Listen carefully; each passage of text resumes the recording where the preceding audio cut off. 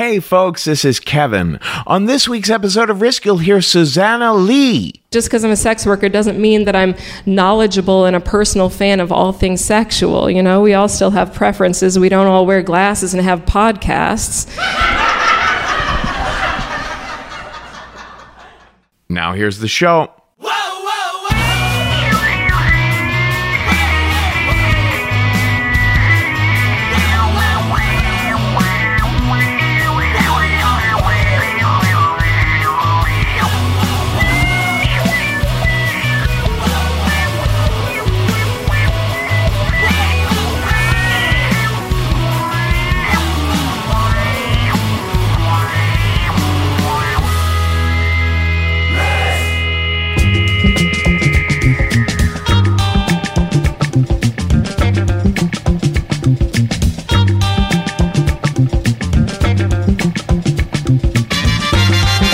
Hello, kids. This is Risk, the show where people tell true stories they never thought they'd dare to share.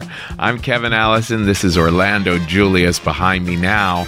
We are calling this week's episode Coping, 3 stories told in 3 different cities, and fabulous ones at that.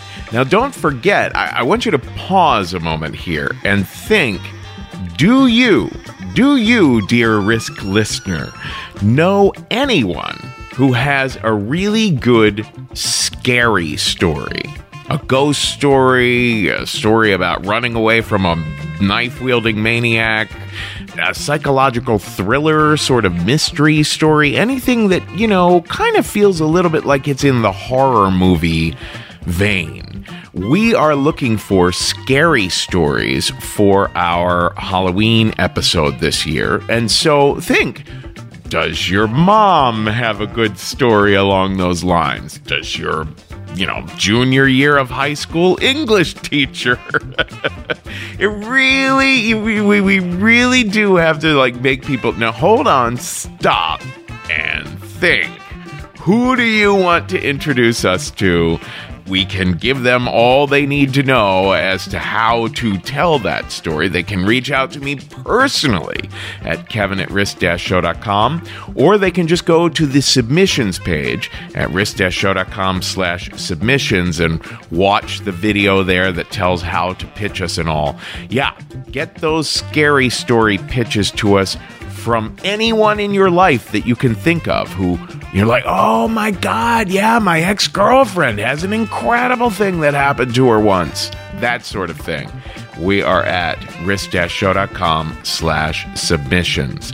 Now, in a little bit, we're going to hear a story from Avery Williams. We've been wanting to get this story on the show for the longest time, so it's awesome that we finally are. But before that, another story we've been trying to get on the show for the longest time. We're going to hear now from Susanna Lee, who you can find at susannalee.com. This is a story that she shared at the Risk Live show in Los Angeles. Susanna Lee here with a story we call The Battles.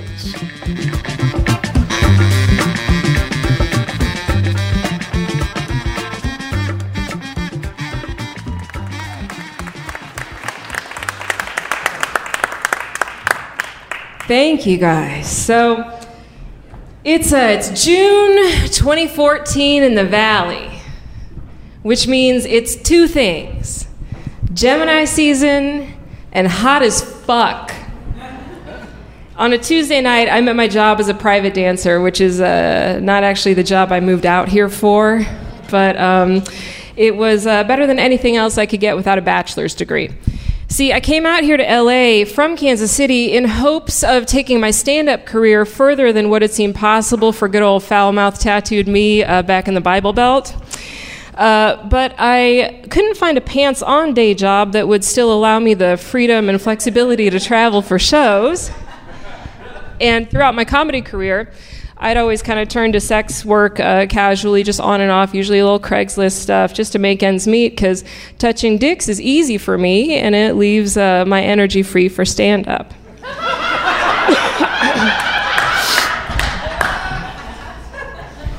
Know yourself, you know? So here we are. It's like midnight. I'm about an hour away from being done with a double shift that's brought in literally 0 paying customers since 10 a.m. It's my second double in a row, and yesterday was slow too, but it was like 2 hand jobs and a foot fucker slow, not like 0 dick through the door slow like today. Now, it's been very slow a lot lately because the owner decided to stop advertising to save money, and the sex just isn't selling itself because no one knows it's there. I mean, except for the guys that have been coming in for years, or maybe the ones that like happen to read the sign as they drive past. He also won't fix the air conditioning. So this 1-story cement building is holding heat like an oven. The bright spot of the day, though, is that I got to work with Alita, who I love because she always brings wine to share, and she'll tell me these like wild stories from her military days. Now, she's just opened our 3rd bottle, but I'm still nursing my 2nd cup because drinking red wine in the heat fucking sucks. And also, to be honest, I was still hungover from the night before. So I was coming to the terms with the probability of having a $0 day when the signal light in the dressing room came on, meaning there's a potential customer in the lobby. So I fluff up and I go out to greet him. And there's a dude out there waiting, and he looks just like all the rest of them, you know, just a polo shirt and khakis, boring as fuck and just dripping with shame. My favorite. So I put on my flirty face and I say, "Hi there, you want to come back and have some fun?" And he drops his eyes really nervously and he's like, yeah, but I want to try something kind of weird. Aww. He thinks he wants to try something weird. Here's the thing. Everybody thinks they're into something weird, and the truth of it is none of it shocks me anymore, you know? Like, I had a guy look inside me with a flashlight for 20 minutes once, just looking around like he lost something, you know? I made a nail appointment while giving a golden shower. My point is just like my eyebrows just don't raise incredulously anymore, you know? So you say you want to try something weird, you need to know your fucking audience. But I know how to play this game. I have to play along. So I lean and I go, "Ooh, what do you want to try?" And he goes, a strap-on. And I'm like, "Pardon?" A strap-on. And I'm like, "Okay, well, you buy it, we'll try it." And I direct him to the porn store that's in the front of the place. Now, the thing is, usually when you tell somebody that they have to buy an accessory for their kink, they leave. And it's not out of anger, it's just out of cheapness. You know, nobody wants to invest in a curiosity. Like, you drop $100 on a strap-on, find out you don't like it, that's just money down the drain. So that's what I've come to expect. So when I direct him out there, I went back to the dressing room and get comfortable again. And then I was real shocked when the signal light comes back on. Oh shit, this guy's calling my bluff. See, here's the thing. I'd never done that before. I'm not a fan of anal play, especially with man ass. And I know that sounds weird, all right? I know, but just because I'm a sex worker doesn't mean that I'm knowledgeable and a personal fan of all things sexual. You know, we all still have preferences. We don't all wear glasses and have podcasts. Some of us just give a good hand job and don't like waiting tables, you know?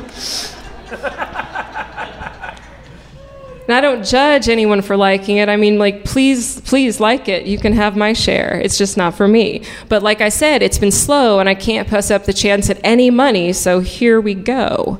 I go back out there. He's standing there, and he's holding this brown paper bag, and he shoves it at me like he can't get it out of his hands fast enough. And I take him back to my room, and I say, "I'm going to give you a couple minutes to get comfortable," and I leave the bag there. And then I go back into the dressing room, and I freak the fuck out. I'm like, Alita, fuck, shit, I gotta fuck a man's ass. I don't know how to fuck a man's ass. You gotta tell me, how do I fuck a man's ass? You got like 90 seconds because he's waiting, come on. And she looks at me and she's like, she's doing her best to focus. And she takes this like slow sip of her wine, real slow, sets the cup down, deep breath in, and then she raises her hand with like a finger up, like she is preparing to dispense some sort of like sage guru on a mountain fucking wisdom. And she says, "You just do it." That's it. That's all she said. Are you fucking kidding me? I want to do better than the blind leading the blind in this, and you're giving me fucking Nike slogans? But that's all she had. That's all she was giving me. So, like, I'm going to take it. I'm going to steel myself. Here we go. I go back in my room. He's opened the package. He's bought a dildo, not a strap-on, just a dildo. And so I take it, and I go, okay, I know you want this. Is there anything else you want? And he says, yeah, I'd also like spanking and humiliation. Perfect. See, I'm a quick thinker. So I put these 3 things together in my head, and I come up with a plan where I'm going to have him suck on the dildo while I spank his ass and tell him what a little bitch he is for loving it. All right, in my mind, he's going to be so overcome by the whole sensory overload of the experience, he's not even going to notice when I don't fuck his ass. All right, that's the plan I come up with, and that's a plan I put into effect, and that's the plan that worked beautifully for like 3 minutes. And he's doing it, and I'm doing it, and we're doing it, and all of a sudden he looks up at me with those big puppy dog eyes, and he says, "Are you going to use it on me? Do you want me to?" Yeah. Okay. So now I have him down on the ground in sort of a child's pose for those of you yogis in the room. Namaste. So I kneel down and I grab the dildo, and I don't want to look what I'm doing. I don't want to I'm looking off into the distance, which in this small red light room isn't far. I'm basically just like looking at the corner, and I'm fumbling around back there, and the dildo is like this kind of a sticky rubber dildo. And his man ass is very natural, very hairy. And so it's not working out well. Like everything is just like tangly and fucking uncomfortable. And I can't get it to work, and I'm getting really frustrated. And then I remembered, anal play, you need lube. So I grabbed this bottle of lube, and from like 6, maybe 8 inches above, I just like squeeze half of it down his ass crack. It was like a dry riverbed receiving the rain.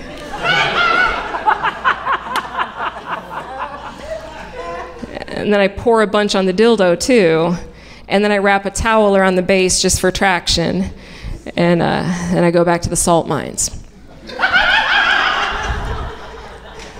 And things are much smoother now. They're much slipperier. Everything's working out just fine. And I find the target, and I just sort of push gently, like I'm softly like knocking on a door. Just tap, tap, tap. Tap, tap, tap, tap, tap.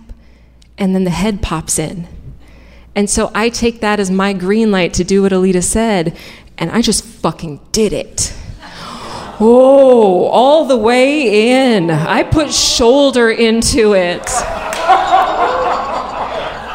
This man made a noise that was closer to the word whimper than anything else I've ever heard in my life. And when I pulled it out, there was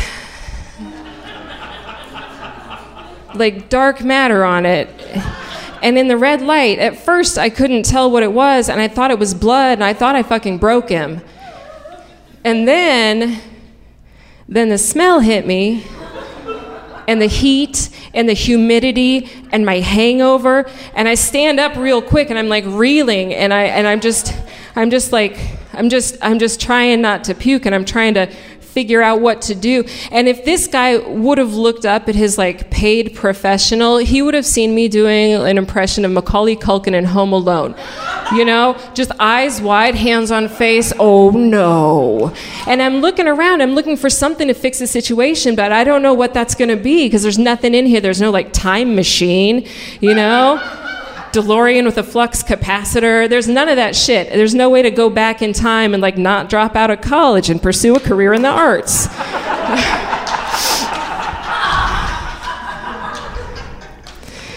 So again, quick thinking comes to the rescue.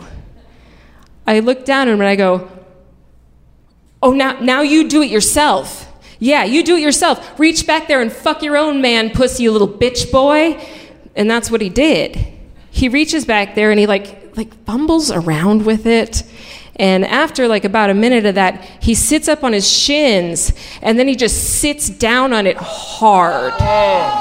And it took him right over the edge. Like the second he did it, bullet leaves the gun, and I'm like 1 foot out of my room. I'm like, okay, I'm going to give you a minute to get cleaned up. I'll be back in just a minute. And I go out in the hallway, and I just like pace around. And I'm just trying to like even back out, and I'm trying to sort of unsee and unsmell and just undo everything. And after a few minutes, I'm back in the room, and he's dressed, and he's composed, and the dildo's in the trash can, like sort of half covered with some Kleenex. And I start to walk him down the hall towards the exit to the back door. No pun intended. That's just where we set the customers free. And he starts talking. As we're walking, he starts talking. He's talking about my job, but in a good way. You know, he says, I'm so grateful that you were here. And I'm so grateful that there's people that do what you do. You know, I've wanted to try that for a long time, but I didn't know where to go.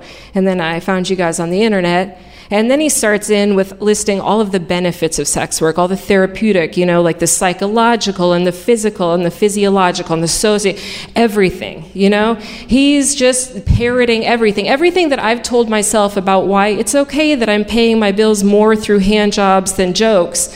He's just throwing in my face. And I can't listen to it from him. You know, I can't take it from him. First of all, like you can Google where to go to get your ass fucked, but you can't Google how to prepare it for such an intrusive event. And secondly, maybe you're real aware and progressive, you know? Like maybe you're the fucking fully enlightened Buddha himself, but I can't pat him on the back for it. Because he gets to go back to a nice house and a salaried job and a family that'll take care of him when he's old and demented. And I've been here hot and tired for 14 hours. And now I get to go back to my room and clean his shit out of the carpet. So I'm sorry to sound cold, but I am fresh out of pats on the back. We get to the door, and he turns to me, and we stare at each other for a minute, and then he says, well, I guess I can check that off my bucket list. And I say, yeah, buddy, me too. Hold my hand up for a high five. I walk back to the dressing room, and Alita's packing her stuff up. She's hit her wall. She's done. She's going to leave early. So after a few minutes, I walk her back to the exit too, and when I open the door, his minivan is still there with him inside. Hands, you know, around his face. He's crying over the steering wheel. And I just stood there watching him. And I watched him as Alita got in her car. I watched him as she drove away. And I'm just watching him, I'm just staring at him. And I feel this like little bit of compassion trying to break through my annoyance and exhaustion, because he came in intending to get rid of a curiosity, and he's leaving now with a new burden. And I know how that feels. So I get back to the dressing room, I sit down, and I remember this quote that I heard once about how we should be kind to everyone we meet because everyone's fighting a battle you know nothing about. And how I felt the truth of that statement right then was staggering. I mean, everybody's fighting a battle because everything is a battle. You know, maybe against desires we don't want to have because of how they're going to fuck up our calm, safe life. Or maybe, you know, a battle for the faith and energy to keep on pushing the boulder of an artistic career back up the hill it's rolled down time and time again. I mean, there's literally like a million battles you could be fighting. But sitting around pondering them is not going to get me out of there and to a 1 a.m. open mic down the street. So I shook it off, grabbed the disinfectant spray and a couple towels, and headed back into my room to keep fighting another of my own. Thank you.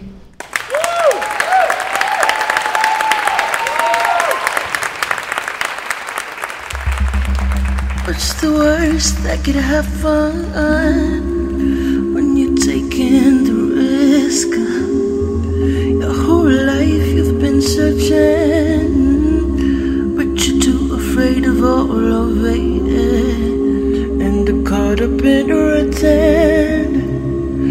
No idea how you get here. Trying to keep my head above water. It's easy to sink when you think you can't swim.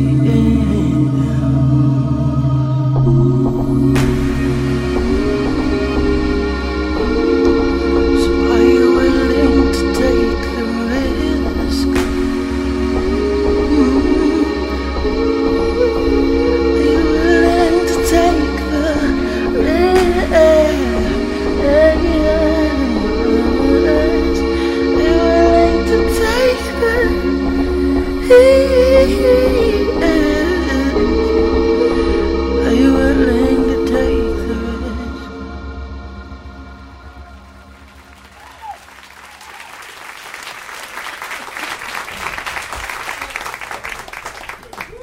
All right, so it's 2009. We had a different president. I'm sitting on a red chair, red leather couch. You could tell it used to be comfortable, but it's way past its prime. It's got bruises. It's been beat up. And I've got some notes on my lap. I've got my book bag on my back, and I've got my suitcase at my feet. And I'm sitting in an airport in the middle of Pennsylvania, and I'm on my way to an interview. I'm a second-year engineering student at Penn State. I've been trying to get an internship for a long time, mostly because I need some money. I'm broke. And this is a big step. This interview is going to be big for me. And I'm also excited because I'm an introvert. And plane rides are pretty awesome for me because your phone doesn't work. No one's going to call you. You don't have to worry about being early or late. You're just, whenever the plane gets me there, that's when I get there. So it's a good time for me to recharge. And so I get on the plane. Everything goes great. I'm getting off. I'm feeling good. And my first job is to try to find these other students who are interviewing with me. And so I find them. Great group. It's about 6 kids. First thing I notice, only black guy there, right? Only black person there. It's cool. Penn State's not very diverse. It's not a surprise. Engineering is even less diverse if you're not familiar. So you kind of get used to being the only person in the room, right? You kind of get used to, make your own groups, pair up and do this, and you're just kind of there in the middle, like nobody wants to be on my team, sad story. You kind of get used to like the offhanded comments, which you're like, was that racist or was that just like I don't really know why we get Martin Luther King Day off. It's not really that big of a deal. And you're just kind of like. So anyway, you get used to that stuff.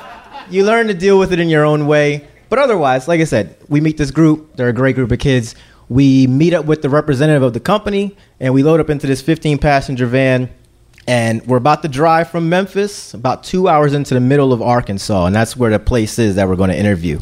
So we get in, the sun's setting. So the first thing I notice is I'm sitting in the back and I'm kind of looking out the window, and I can tell that it's flat, but I can't see anything. And so it's kind of this dark void that is just beyond the window. It's interesting to me because I'm like, I've never been to Arkansas, and I may not ever come back, honestly, but I can't see anything, right? I don't know what's out there. So we drive the 2 hours, we get there, and being college students, everybody kind of hops out the van. They're like, oh, it's only 10. We can't go to sleep now. We got to like do college stuff, whatever that is. And so they're like, we'll just kind of hit the bar and then we'll park by the pool. It was a nice pool. They'd kind of really spared no expense for all of us to come out there. And it was kind of strange that this hotel was this nice in the middle of like nowhere. Like, why is this even here? But again, introvert. I'm kind of like, dude, I need to like read a book or just kind of sit and meditate or do whatever. And one thing as an introvert, you get used to, you kind of like come with prepackaged excuses. You're kind of like ready for like, if I'm here and I need to get here, I'm going to do this. And so I think the first thing I said is, yeah, I don't have swim trunks, guys. Again, so I know that if I can just get to my room, you can come up with any number of excuses why you didn't come back, but you have to escape the immediate peer pressure. And so I kind of slide off, hit the elevator, I get to the room. It's nice. It's great. But my balcony is really close to the pool. And so I can kind of hear the sound of like college banter fun. They're like, splash, beer. Like, I'm like, okay. It actually does kind of sound like they're having a good time. And I don't know what happened to me, but I decide, all right, I'm going to go down, right? Thing is, I don't actually have swim trunks. So that was a real problem I had to solve. But I'm a huge Batman fan. I had this pair of lucky Batman boxers that I was kind of like, like in a pinch, this could work.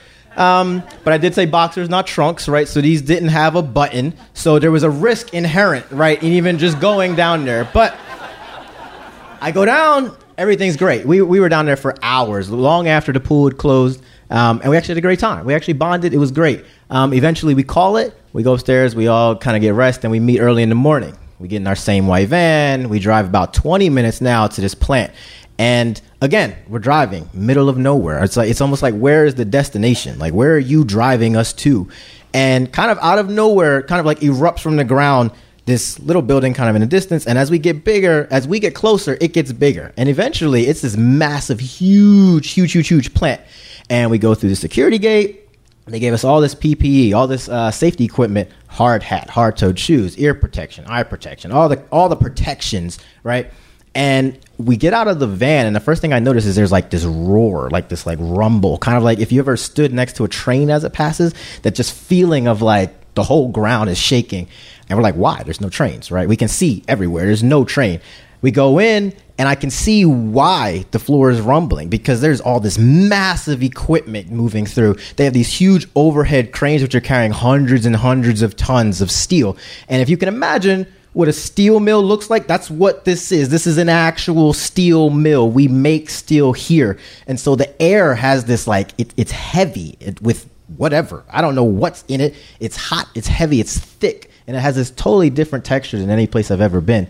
They've got these huge, like I said, these huge things moving throughout. They've got this thing that they call an electric arc furnace, which you should Google because it's super crazy. It's like a tea kettle, right? That's the size of a house. And they're dumping scrap steel into it and conducting it and doing all this cool stuff in the background that makes it melt. It's kind of crazy. Now, all this cool stuff is happening. I know I'm not going to work here. I'm an aerospace engineer. My job is making things fly really fast, really far. I don't really need to be here, but it's nice to be wanted, right? It's nice to be invited. And so we go through and we do the interviews and all that kind of stuff is great. We do the pleasantries. And then we head back to the hotel so we can pack, and we're going to head out early in the morning. Now, we get back in our van. We've got the same 2-hour ride. Now, the difference is that the sun is up. We can see all the stuff that we couldn't see on the way in. As we're going through, it's literally, guys, it's nothing but corn and cotton. Sorry, I just spoiled it. It's corn and wheat. Pretend like you didn't know that part. So we're driving. Everybody's kind of just talking. And we kind of see this new crop that you guys don't know what it is. And it's got a gray stem. And at the top, it has like a pillow kind of top. And I'm from Philly, right? I don't know what crops are. And I just remember thinking to myself, this must be where they make all the food in the world. Like, because I mean, as far as you can see, there's nothing behind the corn, right? It's just more corn back there. And I'm kind of wondering, what is this gray thing that looks like a dandelion? It's kind of strange. And eventually somebody in the van speaks what I'm thinking, which is, what is this? Like, what is that? It kind of looks like, and somebody goes, is that cotton? So now I'm like, oh, that's kind of weird. Kind of knocks me off balance, because cotton for me has like a different connotation. Right? And I know we still use cotton, right? I know it still exists, but I've never seen a cotton field before. I'm kind of like, again, I'm in my head. I'm like, oh, this is kind of weird. I'm glad I got a 3-hour plane ride to kind of like internalize this and figure out how I feel. But then the next thing somebody says is, can we pick some? So now I'm like, oh no, like, I withdraw, right? I withdraw. It's kind of like in the movies where like the main character, they just kind of like zoom out and they're just by themselves. So now I'm miles away from anybody else, and I'm just like, holy shit, like that just happened. Somebody said that, and before I know it, I feel the rumble strips of and then we're off to the side of the road. The doors fly open. Everybody goes flying out the door. And I'm just like, dude, no, like I'm gonna. So this is an introvert's worst nightmare, is when you have to react to something that you haven't had a chance to internalize. So you're just kind of like, oh shit. And then on top of that, you're the only black person. So now you're the spokesman for all black people, right? So I'm kind of sitting in the back of the van like, dude, maybe if I just like stay still, no one will see me. They'll get back in. It'll be great. And they all hop out. And they kind of go, oh, are you going to get out? And I'm like, So I don't know what happened. I kind of blacked out. And now I'm outside. And now the thing I remember here is the rushing of the interstate behind me. So there's cars going back. And then in front of me is this scene of 6 white college kids frolicking through a cotton field. And I'm hearing them say things like, oh my God, it's really sharp. It's like, it's sharp. It's not, it's painful. Oh, can you get it? It's stuck on my shirt. And I'm just like, yo, this is like a real thing that is happening. And the most vivid part of this is my friend, not her real name, Mary. To this day, she's one of the most thoughtful, nice, sweet people that I've ever met in my life. And she has this beaming smile that's brighter than almost anybody that I've ever met, except my wife. And she comes up to me with the smile and goes, do you want to pick any? And so I'm like, so I have this moment kind of like in Lion King where Mufasa's in the clouds and so all my ancestors are like, dude, you better. And I'm like, guys, I got it. I'm like, are you fucking kidding me? Are you serious? Like, are you actually serious right now? Are we having this conversation? Right? Do you understand that my ancestors were literally kidnapped, brought on a boat, the ones that survived, right? And had to pick this from sun up to sundown, not of their choosing. After they got out of that, they had to deal with Jim Crow for a couple of years, and then they had to deal with the civil rights movement. All this so they could get an education and make some money so that I could get an education and never have to pick cotton in a field ever again, right? And so here you are in 2009, right? Different president. 2009, you're asking me if I want to pick any cotton. Now, here's the thing. I didn't actually say any of this. All right? This is just in my head. I'm like, okay. I think what actually came out was like, I'm good. I'm good. I think I'm actually good. She turned around. She went frolicking back into the field. It was great. I'm standing there. She's like, can you take a picture of us? And so I take a picture of them, which to this day, the most ironic picture I've ever taken, which is like 6 white people holding cotton. And the piece of it that's the best is that the camera person was black and is not picking the cotton. Awesome, right? But we all get back in the van. The rest of the trip is uneventful. When we get to the airport, I'm glad that none of our seats are together, so I can do the thing where I internalize. And when we got to Penn State, we all got off and we're catching, I don't even know if we had Uber at that time. We think we took taxis. And she gave me a piece, like a bulb of cotton. And I was like, oh, snap. First of all, it is really sharp. Didn't know that. And then we go back to our rooms. Everything's normal. Go back to school.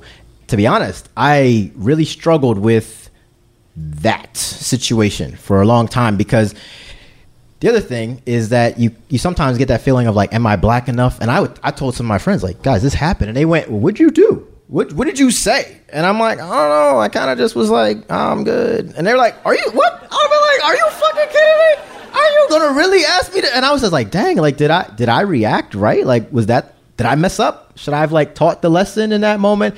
And eventually I kind of came to a point that, the cotton kind of taught the lesson for me, right? The cotton showed you how difficult it is, how sharp it can be, how uncomfortable it can be. For a few minutes in the fall, when it's cool, of your own choosing, you decided to do this and it was not fun. So imagine what it would be like to do this under a whip, right? And I kind of struggled and I thought maybe that lesson would have been lost if I had flown off the handle. Like maybe that lesson wouldn't have been taught. I can't honestly take credit for keeping a calm head because it was a reaction. I didn't consciously say, you know what, try to like beat. No, it just literally, that's what came out. I think that's how I managed the moment.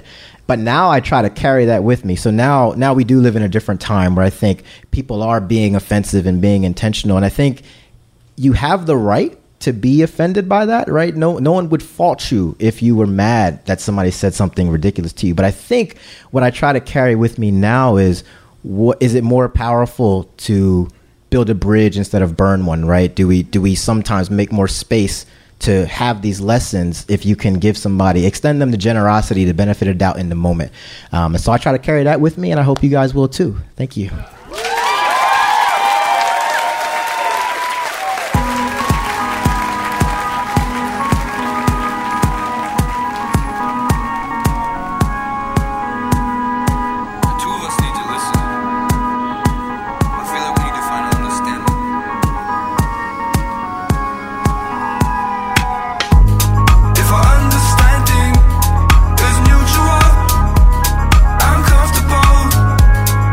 Comfortable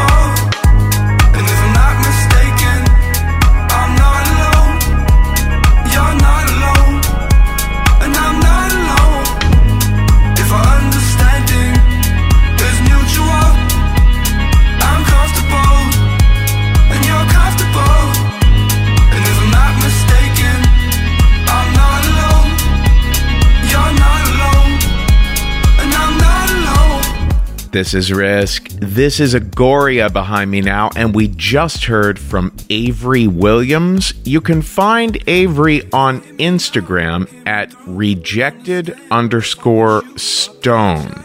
Now, before that, we heard a little interstitial, a song that was written for us and performed for us by an artist called Josem.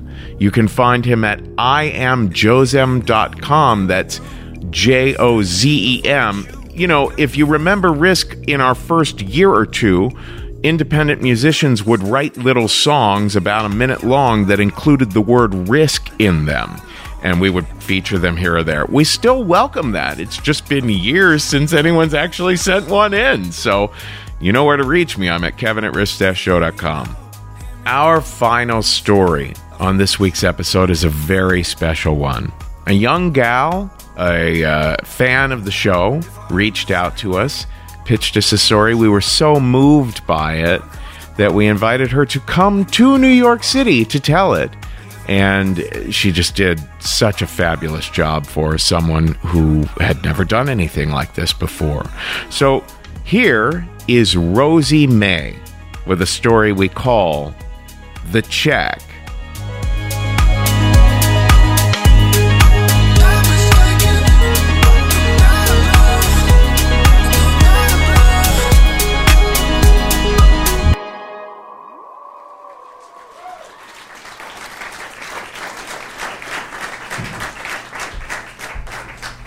It is 6 o'clock in the morning. I've been awake for about 30 minutes, and I'm rolling out my yoga mat underneath the one window in my 450 square foot studio apartment. I'm 21, and I recently moved out of my parents' house, and I'm living on my own by myself, and I feel like an adult for the first time ever because I'm the youngest of 4 kids, and I've always been the baby and the one that everybody always had to protect and take care of. And I'm excited to prove that I can be an adult who can take care of myself. And part of that is this new routine that I've adopted of doing yoga every morning. So I'm rolling out my mat and my phone rings. I see that it's my brother. And my brother lives at home with my mom and dad, and he works in a bar. And normally gets out of work at 5 a.m. So it's completely normal for him to still be up at 6. And I figure he probably is playing video games and sat on his phone and butt dialed me. And I almost don't answer, but I decide to at the last minute. And I say, hello? And he says, May, you got to get to the house right now. It's a family emergency. And I say, what's going on? And he says, it's Dad. And then he hangs up. And I only live like 2 miles from my parents' house, but I don't have my driver's license, so I need somebody to come and pick me up. And I call my brother back, and he doesn't answer. And then I call my other brother, and he doesn't answer. And I call my sister and my mom and my dad, and nobody's answering. And I look at the phone, and I see that it's 6:15, and I'm like, okay, they're probably still sleeping, and I'll just wait for somebody to call me. 20 minutes go by, I haven't heard anything, so I call everybody again, no answer. 30 minutes go by, 45 minutes, and I still have no idea what's going on. And I'm like, what the fuck? You can't just call me and drop a bomb like that and then leave me hanging. And I feel like I did all those times when I was a kid when my family wasn't telling me something because they thought that they were protecting me. And I'm starting to get really pissed off. And I'm like, guys, like, you can't do this to me. And so I call everyone one more time, and I finally get in touch with my sister. And I say, Claire, do you know what the fuck is going on? Like, what is happening? What did Dad do? And she says, May, Dad's dead. And I don't believe her because my dad is 56 and he's healthy and he's strong and he probably eats too much candy and he could run more, but like he's fine. And I want to start arguing with her. And I'm like, do you know who Dad is? You realize that Dad has survived motorcycle accidents where the bike was totaled and crunched up and he walked away without a scratch, and he's mended his own broken bones with ace bandages and Tylenol. Like, what the fuck are you talking about? This man can't be dead. And I want to start arguing with her, but I can't because my lips are going numb and my ears are ringing and I'm losing my peripheral vision and I have to look at the floor because I'm positive that all the blood in my body is just draining out of me through the bottom of my feet. And that's why I'm about to faint right now, not because of what my sister just told me. I know that she's still talking, but I can't understand what she's saying. And I know that I'm responding to her, but I don't know what I'm saying. And I blink, and then I'm getting dressed.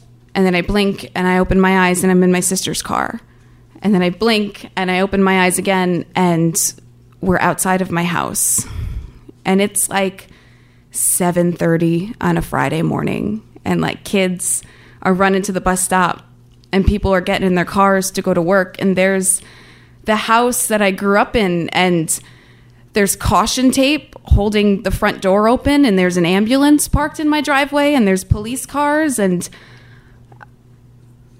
this doesn't make any sense to me. And my sister and I walk in, and there's nobody there. No one in my family comes to say hello. We don't see any police officers or any paramedics. There's just an empty hallway and the French doors to the living room wide open, and my father's body just laying on the hardwood floor. And he's not covered in any sort of sheet or anything. He's just in his old sweatpants that he always wears, and there's like a white cloth covering his face. And I'm looking at him, and I don't understand what's going on. And I'm trying to comprehend, and my sister nudges me, and she says, "Is it fucked up that I want to see his face?" And I say, "No, because I want to see his face too." And she takes the cloth off, and I want to start arguing with her again because he doesn't look dead. He doesn't look like any dead person I've ever seen in movies or on TV. He doesn't look like my grandparents or my friend's mom when they died in the hospital. He doesn't look like anyone I've ever seen laying in a casket at a wake before. He looks like he's sleeping. He looks like he's dreaming. Like he's even got this smile on his face that you get like when you walk out of a massage and you're just like, like that dopey, like he looks like that. And I'm arguing with myself, and I'm trying to understand what's going on because I don't want to admit to myself that I know how my dad died. And I don't want to go there because my dad is incredibly deceiving. And when you look at him, you see a guy who gets up and goes to work and works hard for 12 hours a day. And then he comes home and he hangs out with his family.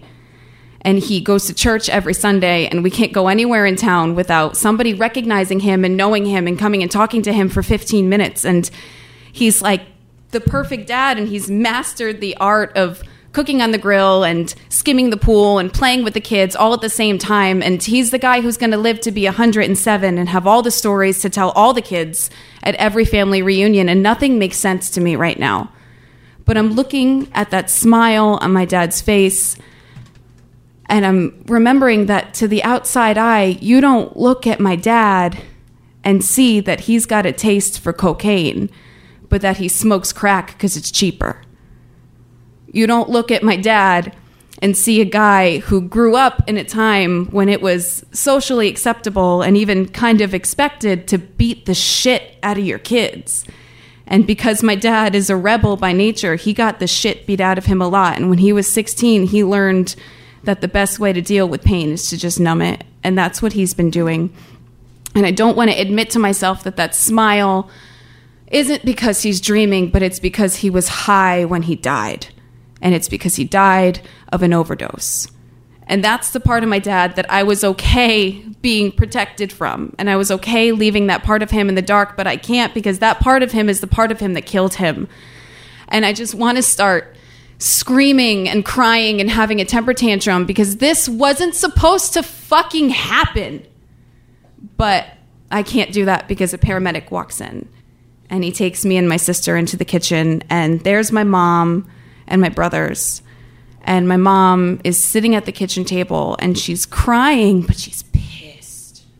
And she's like, how the fuck could he do this? That stupid motherfucker. How the fuck could he do this to our family? How could he do this to me? How could he do this to his children?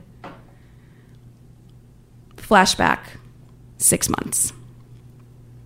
It's April, and I haven't moved out yet. I'm still living at home, and my dad comes home from work one day and announces that there's been a lawsuit filed against his company, And all of the employees that haven't gotten paid overtime or certain compensations for like 5 years are going to get one big back paycheck. And it's going to be a huge amount of money. And my dad's department is set to receive their checks in August. So from April, May, June, July, August, everything is waiting on this check. All of the projects in the house that aren't finished yet are waiting for the check to get finished. And my dad crashed my mom's car going to meet his dealer, but mom's going to get a new car when we get the check. And all of our debt's going to be paid off when we get the check. And dad's going to go to rehab. And this check, we're not even going to gain anything from it. It's just going to get us even and get us off of rock bottom. And everybody is just so happy to not be suffering anymore. And that's all that we can look forward to. So August comes and goes. I've moved out. I'm on my own, making my own adult life. I call my mom one day and I ask if she wants to go to BJ's with me, and she says yes. And we go. When we're sitting in the parking lot about to walk inside, my dad calls us and he got the check. And it's September 10th. I'll never forget it because it was the best day. And we're celebrating and we're like, our salvation has come and we don't have to suffer anymore. And it's this big like party over the phone. And my dad deposits a couple $1,000s in my mom's bank account. And she and I go into BJ's and we stock up on Tupperware and bulk items. And she drops me back off at my apartment. And I'm so happy. And I'm like, this is it.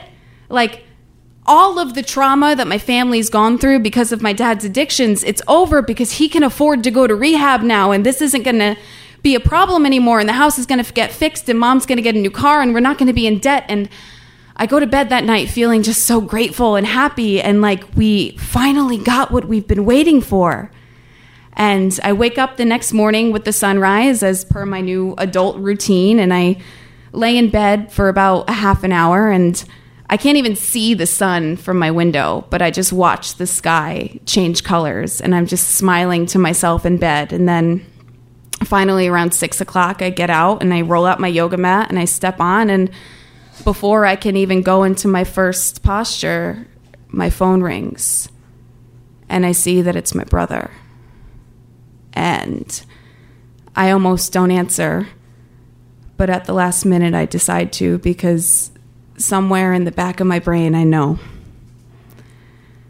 And after my dad had called me and my mom at BJ's that day, he called his dealer because he just got a big ass check and he has to go to rehab now.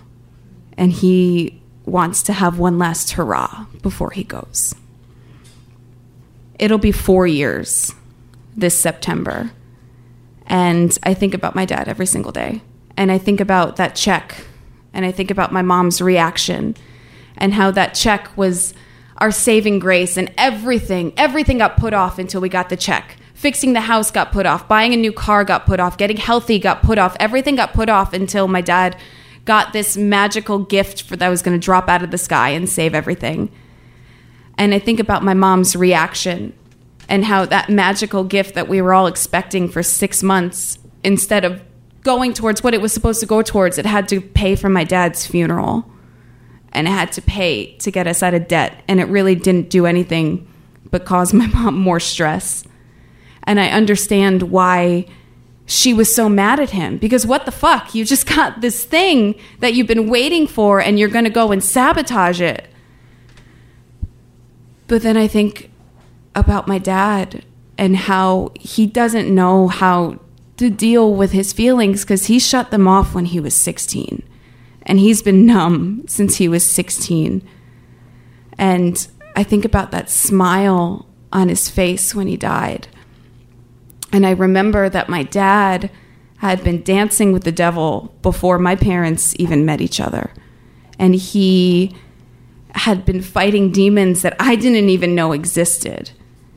And I realized that that smile on his face was the first time that he was happy and relaxed, and I don't know how long. And I know that because my dad looked more alive when he was dead than he had when I looked him in the eyes 4 days before he died. And I think about that, and I think about how many things in my own life that I put off until I thought I was ready, and how many times I said, I'll do this when I have this much money, and I'll do this when I have a boyfriend, and I'll do this when I have this job. I remember how many times I've waited for a magical solution to just fall out of the sky. But my dad did that, and when he got his solution, he was in a morgue 24 hours later. I don't know where I'm going to be in 24 hours, so I'm going to do what I need to do now. Thank you.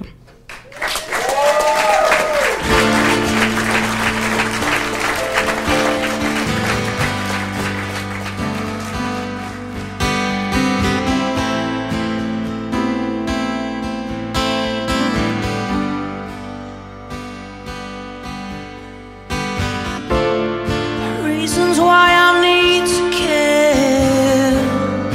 You can keep my mind at ease. Something overcast inside of me.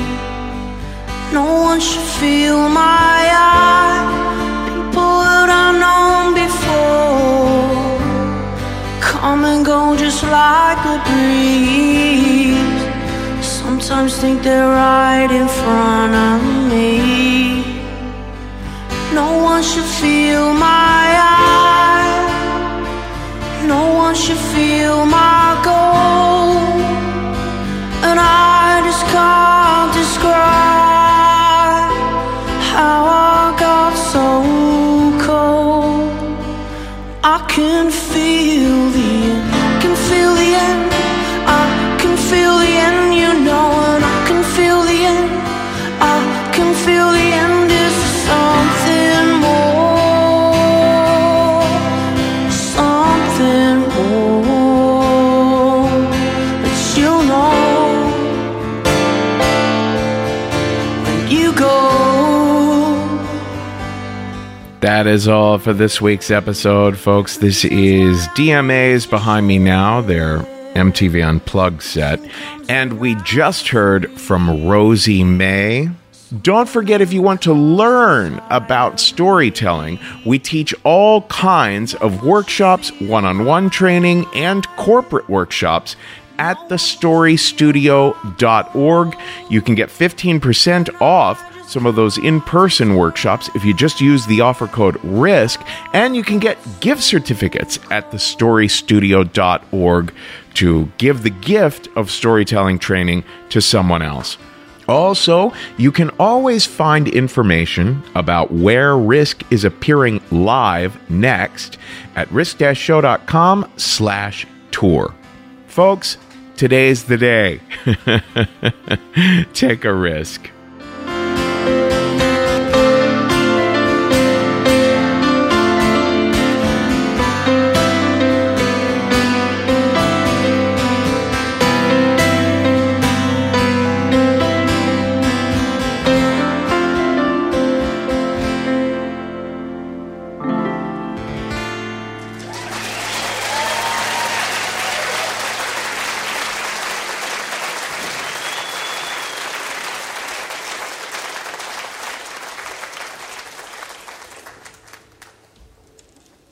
That's the first time we've ever played that song live, so thank you.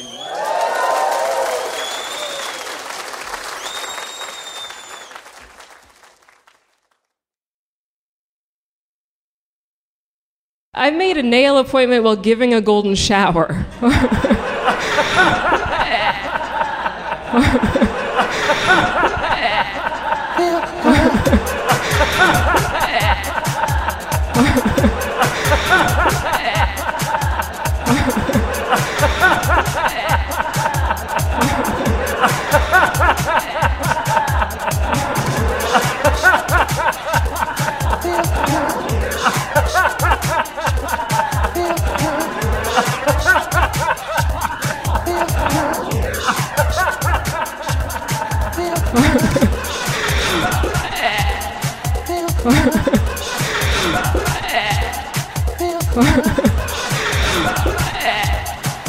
What?